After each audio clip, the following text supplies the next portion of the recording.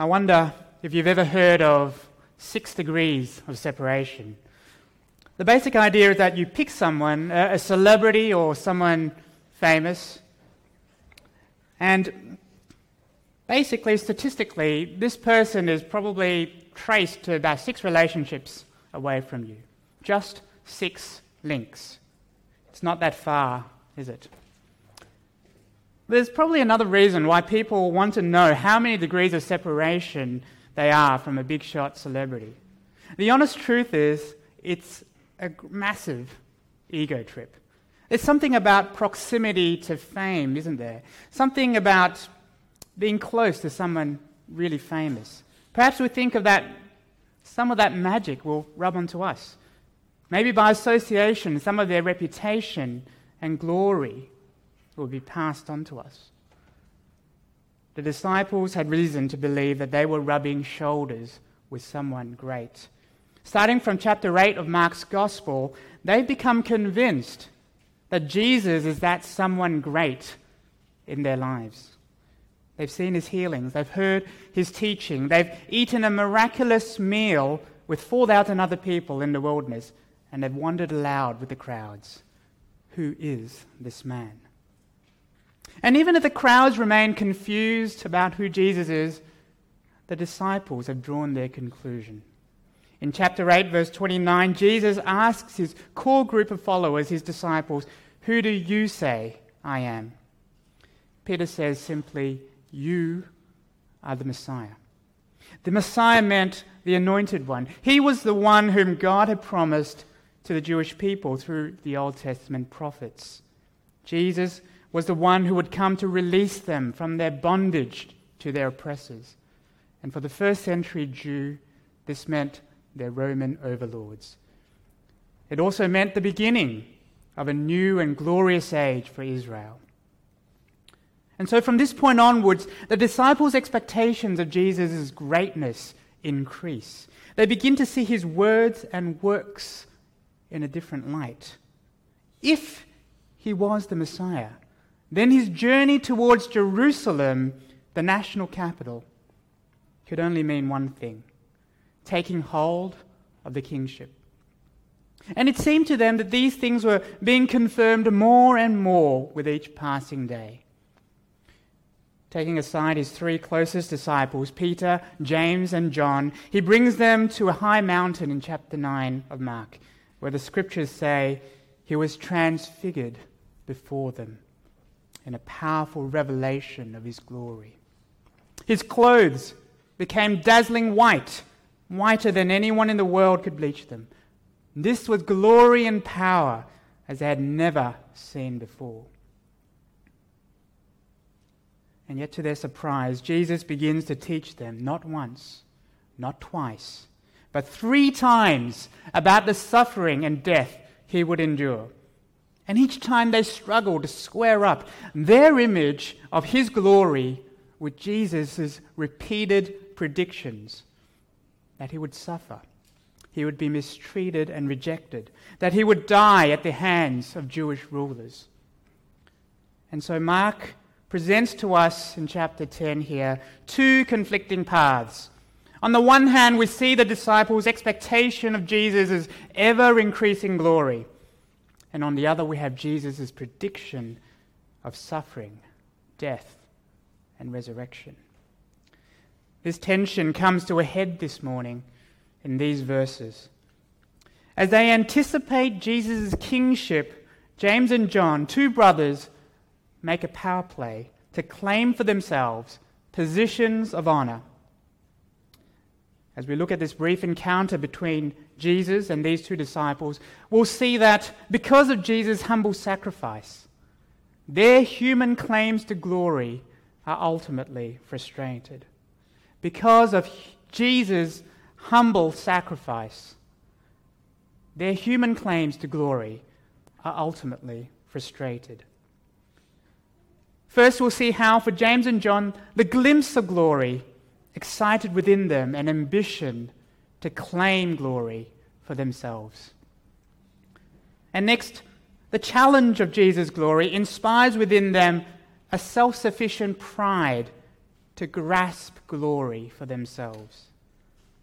And finally, we'll see how Jesus, taking stock of these twin responses, switches the table. He shows all his disciples that his path of glory is one which ultimately crushes both human ambition and human pride. First, the glimpse of Jesus' glory excites James and John's ambition. In verses 35 to 37, we see these two brothers setting out to press their advantage through their relationship with Jesus.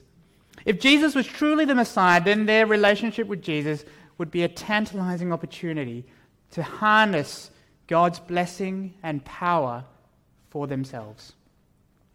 What sets this train of events off? Well, recall with me, along with Peter, these two disciples were Jesus' closest companions. In Mark chapter 9, with their very own eyes, they saw Jesus transfigured into his heavenly glory. And it's this witnessed glory which triggers off for them a kind of selfish ambition. They say to him, "Teacher, we want you to do for us whatever we ask." What do they ask? Look at verse 37. "Let one of us sit at your right and the other at your left in your glory." Do you see what they're asking? They're asking for positions of power and authority in Jesus' royal court. To be seated at the right hand and left hand of a king was to be the second and third in charge. They want to become leaders in a new order with Jesus at the helm. And they were ready to do so by putting themselves ahead of the other disciples. James and John's words reveal to us the desire of their hearts. Their vision of Jesus' future glory sparked inside of them a great ambition to seek for themselves a place beside him. Yet in their words, they honor Jesus. They call him teacher. They speak of him coming in his glory. Jesus is still the leader. They're just pledging their support for him. What's wrong with that? Well, what's wrong is that they're saying their loyalty comes with a price. They want to pledge support for Jesus not by serving under him, but beside him. Here are the political ambitions of these two brothers as they make their power play. To secure for themselves the best seats of authority and influence in Jesus' coming kingdom. It's not so different in our day, is it? In the last 5 years, our country has gone through 4 different leaders. And most of these changes in the prime ministership have not occurred because of general elections. They've occurred primarily because of party room squabbles over power and leadership. They've occurred because of backroom deals and power plays. And more often than not, these changes have been justified to the general population in terms of the national interest. Self-centered ambition is alive and well. And why is it a problem? This is the reason. It's part of a recurring pattern of sin which we see right from the beginning of the Bible.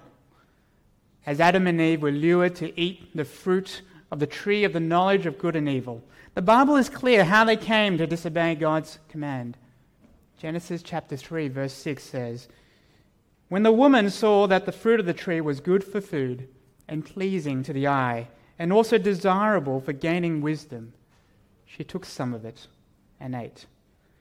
They were lured by the appearance of the fruit and they desired its effects. They wanted to have wisdom and be like God. From the beginning, self-serving ambition, this desire to achieve a status to rival God, has plagued sinful humanity. It not only sets us apart from God, but sets us up as his enemies. If we're honest with ourselves, isn't this the way we are too? If we had a fail-proof opportunity to gain for ourselves honor and power, wouldn't we take it just to be king for a day? Given the right opportunity, wouldn't we press an advantage for a better position for ourselves? And Christians, in particular, are not immune from it either. Could it be that sometimes we treat our relationship with God in Christ as a kind of special pass to ask for ourselves an advantage in our daily lives? We might even couch it in terms of how we might use it to glorify God. Yet if we truly examined ourselves, how often have we placed our desire for secular achievement and success as something God should grant to us so that we can glorify Him? Very quickly, we forget our position as redeemed sinners before God. Very quickly, we forget that God does not need us to glorify Him. Rather, it's us who need Him for our life and being. As a remedy, listen with me to Jesus' take on glory from verse 45. For even the Son of Man did not come to be served, but to serve, and to give His life as a ransom for many. Here's a countercultural perspective of what glory looks like. Jesus came not for self-serving ambition, but in self-giving service. As the Messiah, the one most truly deserving of service, He denied Himself service and instead served others. In the same way, the Apostle Paul reminds his readers of the same thing in Philippians chapter 2. Do nothing out of selfish ambition or vain conceit. Rather, in humility, value others above yourselves. Have the same mindset as Christ Jesus. Yet for James and John, human ambition isn't enough. Just as the desire for self-centered honor and glory sets off their ambition, the desire for self-sufficient worth inspires their pride. As they encounter Jesus' glory and seek to prove themselves worthy of it, we see that the challenge of Jesus' glory inspires human pride in them. In response to their request, Jesus says in verse 38, "You do not know what you are asking. Can you drink the cup that I drink, or be baptized with the baptism that I am to be baptized with?" You see, as Jesus answers James and John's request, the brothers misinterpret what Jesus has to say. Instead of hearing Jesus' warning about the cost of His glory, they hear Jesus' answer as a challenge. Rather than hearing, "You don't know what you're really asking for," and being humbled, the brothers hear, "Do you have what it takes to do what I will do?" It's a challenge which wounds their proud hearts. And so the brothers respond, "We can." It's a response of self-sufficiency. What do we feel when we feel that our worth and our identity are challenged? What do we feel when we're told that we did a lousy job? Our pride is wounded. We feel pressure to step up to the mark, to prove ourselves worthy. And to do that, we need to do the job without any outside help or interference. We want to be self-sufficient. And so, unable to back down, these two disciples feel the need to prove to Jesus their loyalty and worthiness to Him. It's foolish and prideful, precisely because Jesus is absolutely right. They don't know what they're asking. They don't understand what Jesus means by the cup and the baptism, because if they did, there'd be no way they could ever answer, "We can." What does Jesus mean by the cup and by the baptism? Both of these are common images in Scripture. In the Old Testament, the cup could have been a symbol of blessing, but more often it was a symbol of God's judgment and anger. When Jesus asks, "Can you drink the cup I drink?" He's referring to the judgment and death He knew that God had prepared for Him to experience. Jesus' journey to Jerusalem was not to receive a cup of blessing and honor, but to receive a cup of suffering and judgment. As for baptism, the Jews would have been familiar with this water ritual, which signified the washing away of sins. Here Jesus is saying that in completing His earthly mission, He would experience a baptism, a plunging into overwhelming distress. He'd be subject to physical torment and mental agony. And ultimately, he'd be plunged into the depths of spiritual separation from his heavenly Father. How does this fit together? Again, look at verse 45. For even the Son of Man did not come to be served, but to serve, and to give his life as a ransom for many. No, Jesus isn't throwing a challenge for James and John to rise up to and be counted worthy of his glory. Rather, Jesus is asking them, can you suffer the way I will suffer and die the death I will die, bearing the sins of the world? And the truth is they absolutely cannot, because Jesus alone must do this for them. Maybe this morning, this very thing is what is hindering you from coming to receive the Lord Jesus as your Saviour. This gospel logic to be rescued from sin means that we must come from a place of weakness and need. We must come to acknowledge that for far too long we've lived in self-sufficient pride. And that even though we fail and hide our failures, nothing is as liberating as being told your sins are forgiven. Not because you are living up to some standard, but because of Jesus meeting the standard of perfection. And so even as James and John respond to Jesus' question, they show their ignorance. Their readiness to commit shows how much they think that within themselves they have the ability to experience what Jesus will experience. In contrast, Christ's road to glory was not a challenge to show self-sufficient pride, but one of humiliation, offering his life as a ransom for human sinners. And this is the path which Jesus finally explains. He doesn't give an answer to James and John's request. It's simply not on his agenda who will sit on his left or right hand.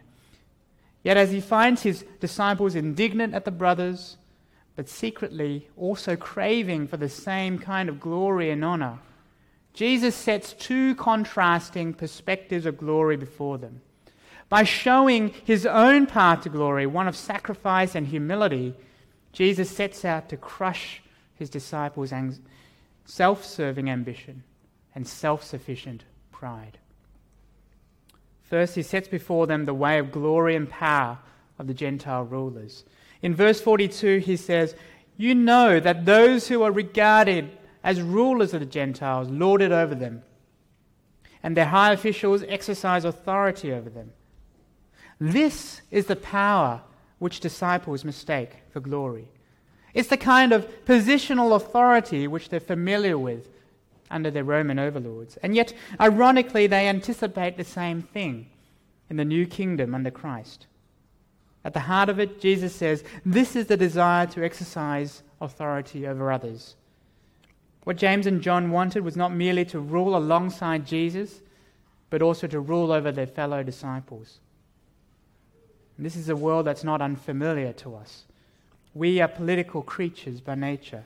As we go about in a dog-eat-dog world, it's the very same kind of political jockeying and jousting we see in our workplaces and in the political arena. Maybe closer to home, we might see it in something as simple as a group of friends or family deciding where to go for lunch after church. Not so with you, Jesus says. The kingdom of God consists of the opposite mentality. We see this in verse 43 to 44.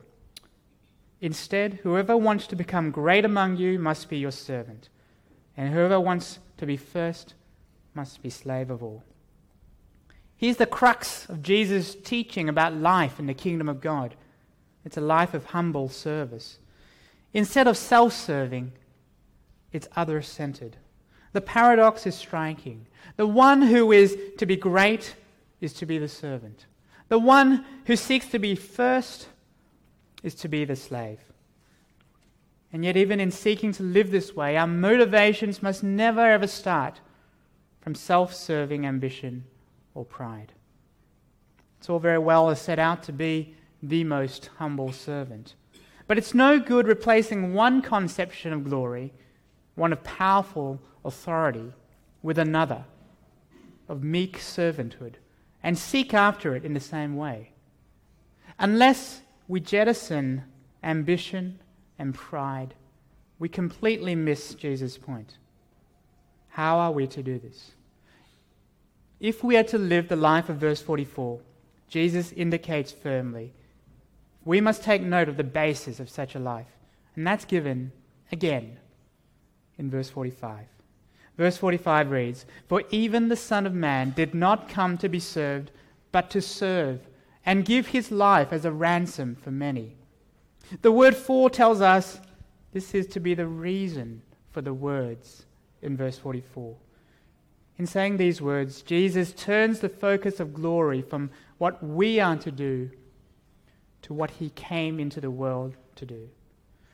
As the Son of Man, he came into the world from glory in heaven, and though he was deserving of every service, he did not come to be served, but to serve. Even though it's the height of indignation for a king to serve his slaves, this surprising reversal of roles is the very source of our salvation. In God's economy, there is no other way to be saved except to receive Christ's humble servant-hearted love. This drives a stake through the disciples' selfish ambition and self-sufficient pride. If their leader, the one chosen to be the Messiah, is to come to serve them in humility, who are they to desire to commandeer positions of influence and authority? But not only in service, but also through his life. The last part of verse 45 reads, "To give his life as a ransom for many."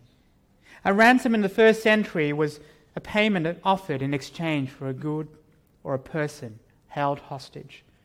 As a ransom is paid, ownership was transferred to the one paying. Jesus came to give his life as a ransom payment for many lives. As members of this human race, the Bible calls us sinners, men and women who have rejected God in his goodness and kindness and are destined for condemnation. And in doing so, we have sought our own way in self-seeking ambition, self-sufficient pride. When Jesus offers himself as a ransom for many, these words are a direct echo of an Old Testament prophecy. In Isaiah chapter 53, a character called the suffering servant gives his life in exchange for the release of sinners from God's anger. Isaiah 53 verse 12 reads, "He poured out his life unto death, and was numbered with the transgressors. For he bore the sins of many, and made intercession for the transgressors." As Jesus utters these words, not only would they have had significance to these Jewish ears, they would have spoken directly to their conviction of sins. Jesus was saying that his divine mission was to give his life in exchange for theirs condemned by sin. It's this life given in self-sacrificial love which erases the need for self-seeking ambition and self-sufficient pride. This morning maybe you're here because you're interested in the radical countercultural life Jesus Christ calls his people to. Perhaps you've come desiring to find fulfillment and satisfaction in your life, but you're tired. You're tired because even after all your efforts, because after your ambitions have been fulfilled, you find that they don't provide the sense of rest and significance you seek. Don't leave that feeling hanging there. 6 degrees of separation do not cut it for Jesus. It's not enough to be connected to him via a chain of family and friends. He needs to break into your life to serve you, to ransom you with his life given for you. What you need is a personal relationship with Jesus, and he offers it here.